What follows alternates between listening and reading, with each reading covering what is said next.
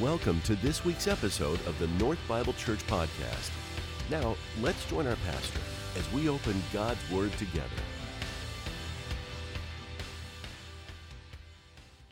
Good morning.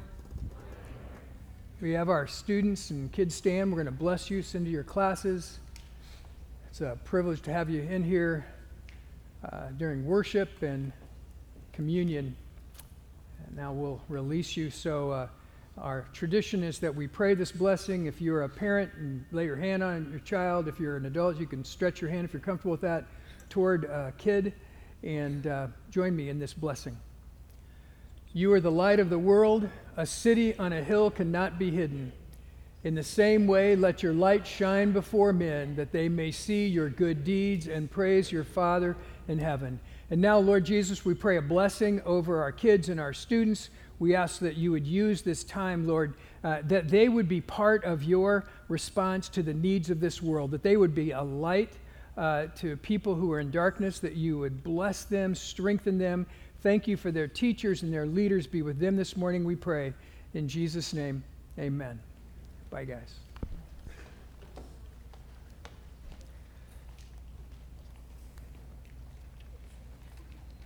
So while they're going, I want to ask you a question. So think. It's a trick question. No, kidding. So do you remember, start filing through the archives, do you remember the first time you ever looked through a microscope? Do you remember the first time you ever looked through the microscope? It's just such an incredible experience because we think that we know what the world looks like, and especially if you're a kid, you know what you see, and you're confident in what you see, and then all of a sudden you get this opportunity to look through a microscope, and the whole world just opens up. It's like somebody has pulled the curtain, and you see the world completely different. You see a different picture. What just looked like a little bit of nothing on a slide all of a sudden becomes this living organism. It all of a sudden explodes, and you see it completely differently. You see it for the first time. It opens up a whole different world for you, really. And you're never quite the same. You don't look at things the same after that. And that's a little bit of what we're going to talk about this morning. Now, I have a picture of a microscope, just in case you forgot what they look like, just giving you a heads up. That's a microscope. Now, there are a couple of versions. Some of them have two, eyepieces. Some have one. So we went all out this morning and got you the two eyepieces, all right? Now, I have a couple of pictures that I want you to look at. Now, I want you to just think about this, what we normally see, and then what we see, what the world looks like from under a microscope. Here's the first slide. And that is butterfly eggs on a raspberry plant. That's what that slide is. Now, I'm sure that was the first thing that came to your mind when we put the slide up there, right? Butterfly eggs on a raspberry plant. Here's the second one. Okay, now this is a micro crack in steel. So somebody put under a microscope a micro crack in steel. Now, when I looked at that, I thought, nah. I went up 3 different sites, and that's what a micro crack in steel actually looks like. And now, here's the third one. This is going to change how you think about lunch. This is salt and pepper. You thought you knew what salt and pepper looked like. Now you really know what salt and pepper looks like. And that's what you're putting in your body when you do that. Okay, just wanted to make your day on that one. Okay, here's one. That's a human eyelash. Seriously. That's a human eyelash. Now, you thought you knew what eyelashes look like, and then we put an eyelash we put it under the microscope and illuminated hundreds of times, and that's what an eyelash looks like under a microscope. Isn't it something that we think that we know what we're seeing? We think that we know what the world's looks like, and then we get under the microscope, and everything changes. And I have one more, and that is a wood ant holding a microchip. A wood ant holding a microchip. Now you see where they get all the monsters from those bee movies that they put out for years, They get them from insects under microscopes. But that's the idea, that we think we see the world, and then we get it under a microscope, and all of a sudden the world changes. What we thought we saw changes. And that's what we're going to talk about this morning, because Jesus is going to take 3 of his disciples, and they're going to have an experience where they think they see Jesus. They think they know about Jesus. They think they're really learning everything there is to know about Jesus. They think they're the resident experts on Jesus, and he allows himself to go under a microscope, and their world gets turned upside down. Everything changes for them because they see who Jesus really is. We're going to do that out of the Gospel of Mark, the 9th chapter. And we're moving through this passage. We're moving through the Gospel according to Mark. And next week we're going to talk about, we're going to be at Palm Sunday. It's Christ's triumphal entry into Jerusalem. And just a heads up, but there may be 2, the older Anderson boys that are tag teaming that sermon next Sunday. That'll be fun for us. And then the next week we have Holy Week, and we'll have Good Friday services here and Easter services here. But we're moving into Easter week, and what this means is that we get to this point in the Gospels, and Jesus is moving toward Jerusalem. He's moving toward the end of that journey, that he is going to go to Jerusalem. All of those things that he's told his disciples. Remember last week, Jesus is walking with his disciples, and he says, who do people say that I am? And they said, well, some say you're John the Baptist, and some say you're Elijah or one of the other great prophets. And then Jesus looked at his disciples and he said, but who do you say that I am? Who do you say that I am? You tell me. You decide. And Peter got the right answer. You're the Christ. Matthew's gospel says, you're the Christ, the Son of the living God. But what we understood is that Peter saw part of Jesus, but he hadn't really seen Jesus yet.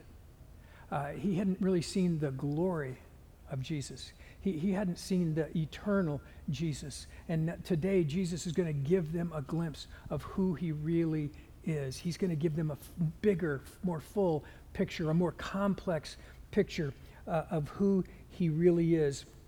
And so we go to Mark 9, and we start in verse 2, and it says this: After 6 days, Jesus took with him Peter, James, and John, and led them up a high mountain by themselves, and he was transfigured before them, and his clothes became radiant, intensely white, as no one on earth could bleach them. And there appeared to them Elijah and Moses, and they were talking with Jesus. And Peter said to Jesus, Rabbi, it is good that we are here. Let us make 3 tents, one for you, and one for Moses, and one for Elijah. For he did not know what to say, and they were terrified. And a cloud overshadowed them, and a voice came out of the cloud, This is my beloved Son, listen to him. And suddenly, looking around, they no longer saw anyone with them but Jesus only. So this is what we call the story of the Transfiguration. And they go up on a mountaintop, and I want you to pay attention to this, because this is part of the story for us. This is part of how we relate to the story. Jesus takes 3 of his disciples, his most intimate disciples, Peter and the brothers James and John, and he takes them to the top of the mountain, and when they get up there, he is transfigured. They see him in his glory. They see the eternal Jesus. They get a glimpse of the eternal. They see the Jesus that is in heaven. They see the Jesus that is glorified. And I love this because Peter, you got to love Peter. He gets this privilege. He's taken to a mountaintop. Jesus is transfigured. Moses and Elijah come down, and they're talking to him. And what does Peter say? Jesus, it's so good that I was here today. That no matter what happens, somehow Peter makes this about him. Jesus, aren't you glad I was here today to see this? And I've got a plan for this. This is so great. And you know, when we get down from the mountain, I'm going to tell people that what happened and that I was there when it happened. You know, there were only 3 of us, and Jesus took me, and I was in that mountain with him, and we put some tents up, and I have a little plaque. It's got my name on it. I was at the mountain, and somehow this is he makes it about him. He has this great gift, but I appreciate that, and you know, it's part of the authenticity of the gospel according to Mark, because nobody would actually write that about themselves, that this is the story as it happened, and I appreciate this because this is way too much like me. that God does great things, and I see all of these things in the world, and I see things in people's lives, but somehow I have this desire, I have this need to somehow make it about me, that somehow God did this for me, or what have you done for me lately? And no matter what happens, no matter how many times I see His glory, there's a tendency in my life to want to make it about me. And then I don't get the real picture. Peter could have missed the real picture. He sees the glorified Jesus. And let me just tell you the other thing it says, and I love this again, Peter not knowing what to say, Peter did not know what to say, for they were terrified. Peter didn't know what to say. So he says the first thing that comes to his mind. He just speaks. He just fills the air. Because he was terrified. All three of them were terrified. And think about the Gospels. Think about how many times in the Gospels we've read so far that they were terrified. That when Jesus touches a leper, it scares them because they thought lepers were contagious. They thought this was a death sentence. They're in a boat 2 different times, and there's a storm, and they're rowing, and their wind is blowing, and waves are coming over the boat, and they think they're going to drown. And the story says that they're terrified. And now they're on a mountain, and they see the glory of Jesus, and they're terrified. And let me help you with this morning, because this is part of the picture that we need to see. That when we see the glorified Jesus, when we see the eternal Jesus, and we really see Him, we see Him under that microscope. We see Him illuminated. We see how great He is. We see the magnificence of Jesus, the magnificence of His love, of His creation. And when we see Him for who He really is, it will rock us to our knees. He is so amazing. He is so big. He is so powerful that we'll have no other choice. When we see Him, it will take us to our knees. That's what it means to see the glorified Jesus. That's what it feels like to see the glorified Jesus. And were they frightened? Yeah. Would I have been frightened? Yes. Would you have been frightened? Yes, because we're in the presence of the Creator of the universe. We're in the presence of Jesus the Christ, the Messiah, who came to earth, who didn't consider equality with God a thing to be grasped, but emptied Himself, became a servant, died on a cross, rose again. And when we're in His presence, we won't know anything else but to drop to our knees in worship for Him. That's what it means to see the glory of the Lord. That's what the disciples, those 3 disciples, experienced that day. They're on a mountaintop, and they have a mountaintop experience. Have you ever had a mountaintop experience? Have you ever had one of those experiences that you just, man, God is so good. God has done something amazing. That is so spectacular. That's what they had. And so Peter's response to it is, let's build 3 tents. Let's build 3 tabernacles. That's what you do. You see, the Israelites had a tradition. It's called the Feast of the Tabernacles. And it's a harvest festival that they would do. It's in October. They still celebrate it. And it's in October, and it's celebrating God's provision. They do it around the harvest every year and celebrate God's provision. And part of this celebration was they would build these little tabernacles, these little tents along the side of the main road in Jerusalem as a reminder of God's grace, God's provision for them as they went through the wilderness. God had them build a tabernacle. God said, this is where my presence will dwell. You take it with you. You take this tent with you wherever you go on your journey, and I will be with you. And here's Jesus, and they want to build 3 tents. They want to build 3 tabernacles to Him. But Jesus says, you don't need to do that because I am the tabernacle. I'm the temple. I am present with you. You don't have to do anything else. I've arrived. I've come to earth for you. And so even though Peter, not knowing what to say, says, I've got a great idea. Let me do this for you, Jesus. Let me make this about me. By the way, do you remember that I was one of the 3. I was there. Jesus took me with Him. I was one of the 3. That's Peter's life. That's how we live. We just somehow want to draw that make it about us. But he wanted to build those 3 tents, and Jesus said it's not necessary. Now, Elijah and Moses are there, arguably the 2 greatest prophets.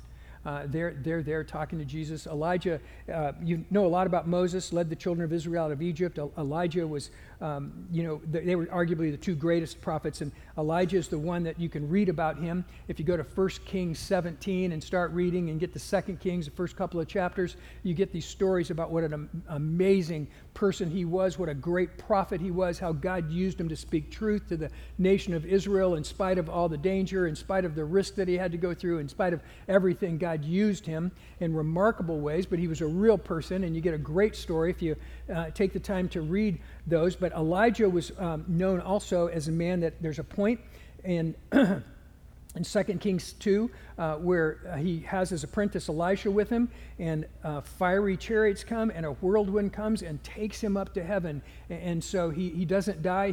He's whisked up to heaven in a whirlwind, and that causes many scholars to believe that John the Baptist came to fulfill the work, came to finish the work that Elijah started, and that's where Jesus would say at the end of this passage that Elijah has already come. And they did whatever they wanted to with him. So we have this amazing picture. And we have Peter, James, and John that are right in the middle of what God's doing. This mountaintop experience. The world's most awesome summer camp, right? The world's most awesome experience. They're right there in it. But like any mountaintop experience, you don't live there. You don't stay there. And they had to come down from the mountain. And that the truth that when we have those mountaintop experiences, we want more than anything. If I could just stay here, if I could just live here, if I could just live at this camp, if I could just live at this retreat, if I could just live at this place with these people, wouldn't life be awesome? But we don't live our lives there. We have these experiences, and then we come back from the mountain into real life. And when we get to real life, we discover what Jesus and Peter, James, and John discovered is that there's always chaos at the bottom of the mountain.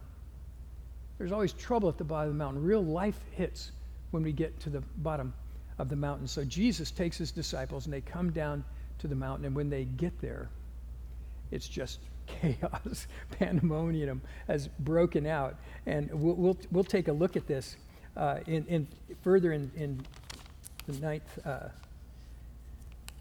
ninth chapter, verses 14 begins like this. It says, and when they came to the disciples, when they came down the mountain to the disciples, they saw a great crowd around them and the scribes arguing with them. So they get down the mountain and they see the disciples that they left are down at the bottom of the mountain, and there's a big argument going on between the religious leaders and the rest of the disciples. And immediately when the crowd saw Jesus, they were greatly amazed, and they ran up to him and greeted him. And he asked them, "What are you arguing about with them?" And someone from the crowd answered him, "Teacher, I brought my son to you, for he has a spirit that makes him mute. And when it seizes him, it throws him down, and he foams, and he grinds his teeth and becomes rigid. So I asked your disciples to cast it out, and they weren't able to." And so here's the scene. They come down from this mountaintop experience, and they walk into this chaos and arguing and fighting and embarrassment. And the disciples are there, and a man has brought his son. He's looking for Jesus, but he sees the disciples, and he said, "You can help me." And they do whatever they can. I don't know what they tried to do. I don't know if they spit on the ground and made mud to see if that would work. They would try all the things that they'd seen Jesus do and see if something would heal him. What is going to make this happen? And nothing happened. They were complete failures. And all of a sudden the religious leaders show up and they start embarrassing them and they start arguing with them and they start trying to humiliate them in front of all of this crowd. And there's this big argument going on when they get down the hill. And wow, you come down from the mountain from this incredible experience and you just walk into a mess. Disbelief, arguing. It feels like life, doesn't it? And it can be discouraging because somehow we want that afterglow, right? We want that feeling that we had on the mountaintop. We want that experience to sort of somehow carry over in our lives, but we get to our lives and real life happens and there's chaos and pain and embarrassment or whatever it is. And we wonder, was I really up there? Did I really ever have that experience? Did that really happen? Was that really true? Did I just imagine that? Because I'm back here and it's a mess again. And that's what happened. Well, here's the story. After the man who happens to be the boy's father tells Jesus this, he said, "I asked your disciples to cast it out and they were not able." And Jesus, he answered them, "O faithless generation, how long am I to be with you? How long am I to bear with you? Bring him to me. Bring the boy to me." And they brought the boy to him. And when the spirit saw Jesus, immediately it convulsed the boy, and he fell on the ground, and he rolled about, foaming at the mouth. And Jesus asked the father, how long has this been happening to him? And he said, from childhood. And it has often cast him into fire and into water to destroy him. But if you can do anything, have compassion on us and help us. And that's what he says. That's what this father says to Jesus. Jesus, if you can do anything to help us, I am so tired. I am so exhausted. I have done everything that I could think of. I have tried every way that I know to protect my child, to be there for my son. I've taken him to doctors. I've taken him to everybody, everything I can think of. And I don't know what else to do. I'm at the end of my rope. If you have some compassion, can you do anything to help? Can you do anything to help us? And then Jesus gives him a little teasing remark here. Jesus says, and I love this, if you can do anything, have compassion and help us. And Jesus said, if you can do anything? You're talking to me? He said, all things are possible for those who believe. Of course I can. Of course I can do that. All things are possible for those who believe. And immediately the father of the child cried out, and he said, and I hope you know these words. The father of the child cried out, I believe, help my unbelief. All in one sentence. I believe, help my unbelief. Jesus, I believe in you. I want to believe so much. I believe that you've healed people. I believe in all the things that you say. I believe the things that say, but I have had so much pain. I've had so much disappointment. I don't think I can bear one more moment of disappointment, one more, passage with my son here without any help. I don't think I can do anything else. I really believe you, but I don't know. Because I don't think I can face it if nothing happens. So I believe you, but help my unbelief. This is so powerful, and I'm so grateful for this. Have you ever, you don't have to raise your hand, okay, because it'd be awkward, but have you ever had a moment of doubt in your life? Yeah, amen. Have you ever had a moment where you just doubted that you feel like I've been through so much, and I just don't think I can take it if this doesn't work. I don't think I can do it. I don't think I can take one more step if this doesn't pan out, Lord. And I believe in you, but help me because I'm so filled with doubt and uncertainty and fear right now. And that father, God bless him, he admitted it. He owned that. And Jesus didn't say, all right, man, come back to me when you're 100% on board. Come back to me when you fully get it. But Jesus took this man with his belief and his doubt, and he allowed those to go together because that's me. That's my life. I believe, and then I get a little fearful, and I get a little doubtful. And Jesus says, come. Come to me. Bring it all with you. You don't have to be perfect. You don't have to have it all together. We kind of have this, if you've been to church for a lot, maybe for a long time, maybe you've bought into this whole thing that to really be a great Christian that you can't have any doubts. That you can't ever have any fears, that you've got to have this whole thing nailed and put together. And then when you do have a doubt, you just lie about it. You just pretend that you don't, or you try to talk yourself out of it, but that's how life works because we don't live on the mountaintop. We live in the middle of the chaos, and that just happens. There's a moment in Matthew 28 that you ought to look at. It's in the 18th verse when Jesus is already risen from the grave, and he's about to ascend up into heaven, and he calls his disciples to him, and he gathers them around him, and they all come to him in this mountain, and it says, and they worshiped him, but some doubted. They worshiped him, but some doubted. That still, after everything, that they bring their doubts, they bring their fears, they bring the real people, they bring the fact that they're human beings, they bring all of that to Jesus. And this tells me something, that I can take my strengths and I can take my weaknesses, I can take my belief in Jesus and I can take my doubt and I can still worship him. It's not about me, it's about him. He's still worthy of worship. He's still true. The resurrection really happened. I can stake my life on it, and when my emotions start to lie to me, when my emotions start to tell me something different, I can go to what I know is true, and that is that Jesus is the Christ, that he died on a cross, that he rose again, and I can build my life on the truth of that and not build my life around how I'm feeling at the moment. And I still worship him. And that's the picture that Jesus is giving us. He's showing his disciples a little bit behind the curtain that he is the Christ. He's the real deal. He's the Messiah, the glorified one. And then he's saying, and you can bring all of that junk, all of the chaos, all the trouble that you experience at the bottom of the hill, and you can bring that to me, and I am still the great physician. I am still the healer. It doesn't mean that I didn't die on a cross and rise again. It just meant that we have emotions that Jesus allows us to bring. The Father says, I am trying, but I'm full of doubt. I believe who you are, but I still am afraid.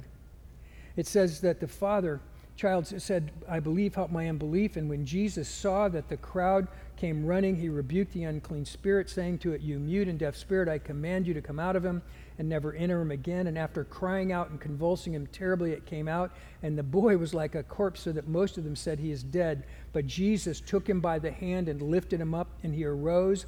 And when he had entered into the house, his disciples asked him privately, why could we not cast it out? And he said to them, this cannot be driven out by anything but prayer. Boy, you are trying all the other things, but here's the secret. Do you trust me? Will you bring it to me? Will you pray? Will you ask me? Will you come to me for it? And why is it that I had to be the last resort for you guys? Why is it that you didn't trust me enough to call on me, to pray? But you wanted to try all the other things first. And when everything else failed, when nothing else worked, then we become really good prayers, don't we? Jesus says, here's where you start. This is where the miracles happen in our hearts, in our lives, in our beliefs, in our doubts. When we come to him in prayer, when we say, Lord, I believe, help my unbelief. Lord, I'm committed to you. I'm a follower of you. Regardless of how I feel today, I'm a follower of you. There's a great scientific word that I learned this week. It's, because I love scientific words because I know nothing about science, but it's called albedo, something like that. Some of you scientists would know this. But Paul, the Apostle Paul, in his writings likens us to shining stars. And the word shine means to reflect.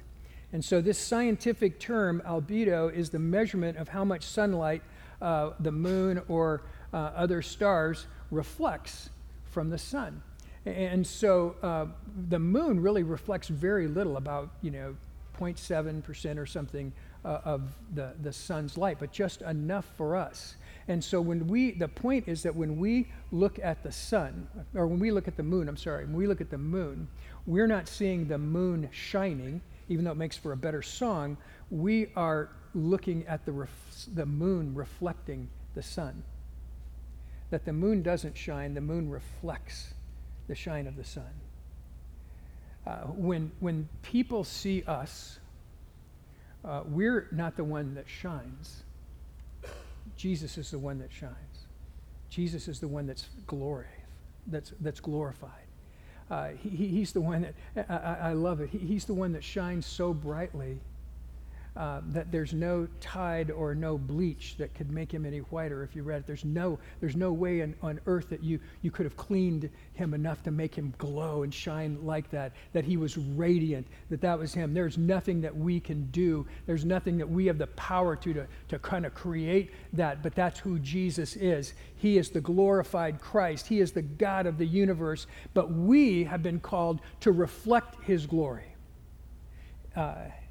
We have been called to reflect the glory of Christ in a world that desperately needs to see him. We're not called to stay on the mountaintop, but we're called to come down from the mountain and to be a reflection of the glory of Jesus where we live, in the chaos of our lives, in the middle of pain, in the middle of confusion, in the middle of the arguing and all the things that go on, that we are called to be that reflection. And it's not about us. Isn't that good news? It's really about Jesus. that he's the one who shines. He's the glorious one. And he gives us the privilege to be a reflection of his glory in the world. And so you see, when people see the reflection of Jesus in our lives, they're drawn to Jesus. They're drawn to his glory. That it's still not about me and it's still not about you. It's not about what we've done or what we say, but it's about the glory of Jesus. And at the end of the day, don't we want to experience the glory of Jesus? And don't we want the world to experience the glory, the magnificence, the love, the overwhelming beauty of Jesus the Christ? And we reflect that into a world that's dark. We reflect that into a world that's broken. That we carry that into a world that's full of chaos and fear and struggle. And we brightly reflect the glory of the Lord. That's what he's called us to do. That's who you are. Sometimes you sell yourself short, right? Sometimes you get stuck in how you feel. You get stuck in the fear. You get stuck in the doubt. You get stuck in the chaos, and you forget who you are. That in reality, you are a reflection of the Christ. You are a reflection of the Son of God. That you are an image bearer of the Creator of the universe. And he's called you to be light. His light. Reflected light in a world that so desperately needs him. I had a friend, a dear friend of ours, passed away a week ago. His name was Bill Starr. He was 94 years old. And if there was ever somebody that reflected Jesus, it was my friend Bill Starr. He'd been the president of Young Life years and years ago. And he was a mentor for me. We would meet we meet and play racquetball. So he just beat me to death in racquetball. And then he would talk to me he'd ask me questions. Most of the time he just asked me questions about Jesus, about life, about family, about leadership, about all these things. And he would just ask me questions, affirm me, kind of help build me up, walk with me. So I went to see him. When he was 92, went to see him in Idaho. And we're 5 minutes into a conversation. He's 92 years old. He's very fragile. But he says, "Wait, Larry, I just got to tell you what I read this morning." And he grabs his Bible and he opens it up to the book of James. And he starts reading this passage that he had read that morning. I've never seen this like this before. I've missed this, and somehow I just saw it this morning, and I thought, thank you, Jesus, for what I'm learning, what I'm seeing, and I'm thinking to myself, oh, Jesus, forgive me for thinking I know the Bible. Forgive me for thinking I've got this down, that I need to be like Bill. He reflected Jesus in my life. He taught me, showed me what that looked like. We all need people that help us to see that. But we also need to be reminded constantly that you are a reflection of Christ in a world, in ways that you don't understand, in ways that maybe you'll never know. So we can pray, Lord, I believe, help my unbelief, but we never forget that I'm a reflection of the glory of Jesus in a dark world. Let's pray. Heavenly Father, thank you for your word. Thank you for these stories of the transfiguration and then coming down the mountain and back into real life and what that looks like. But Lord, you are present. You are present at the top of the mountain, and you're present in the valley, and we are so grateful this morning, Lord. And we're also grateful that we can bring all of the confusion of our lives, that we can bring our belief and we can bring our doubt, and you embrace us, Lord, and you remind us that those are emotions, and what really matters is what's true, and what's true is you and your resurrection and the life that you've offered us, Lord. And so we thank you, and we receive that this morning, Lord. We are so grateful. We're so grateful for all that you've done in our lives. And Lord, I ask that you would make us a brighter reflection of you than ever before. Lord, that you would light a fire in our hearts and our lives that cause us to reflect your love in a world that so desperately needs to see it. And Lord, then we'll give you all the glory, because it's for your sake and it's for your kingdom. And we'll give you all the praise. In Jesus' name, amen. Would you stand with me, please? let me remind you of a couple of things. One is that there's a town hall meeting right after this. And I encourage you, if you have time, to go. It'll be informational, timely, so take advantage of that.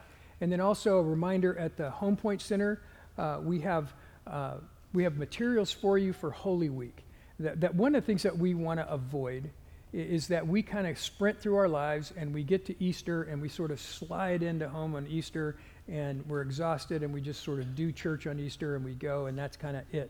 And how do we prepare ourselves to celebrate the resurrection of Jesus? So we have tools for you for family things, for around the table, for couples, whatever it is, and you can just pick out what you need.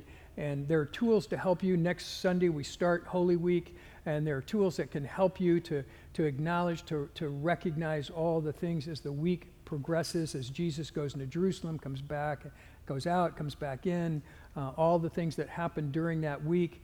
Monday, Thursday, when they celebrate the Lord's Supper together. Then we have Good Friday service here. We'd love to see you. Also Easter Sunday. But as you prepare for that, there are tools for you to help you so that you don't just sprint into Easter, but that it's a holy week for you. So take advantage of those things. And my prayer for us this week is that we'll be okay bringing our beliefs, but bringing our struggles, our doubts, our fears, all of those things to Jesus. And it doesn't mean that you're not a super Christian, because I don't know any super Christians, so that puts us all in the same club. It means that we're all people who are following Jesus together, that we're growing to know him. And my prayer is that we would begin to reflect in maybe ways, brighter and better ways than we ever have before, reflect the glory of Jesus to a world that so desperately needs to see him. Good? All right? All right. I love you guys. Have a great day. God bless.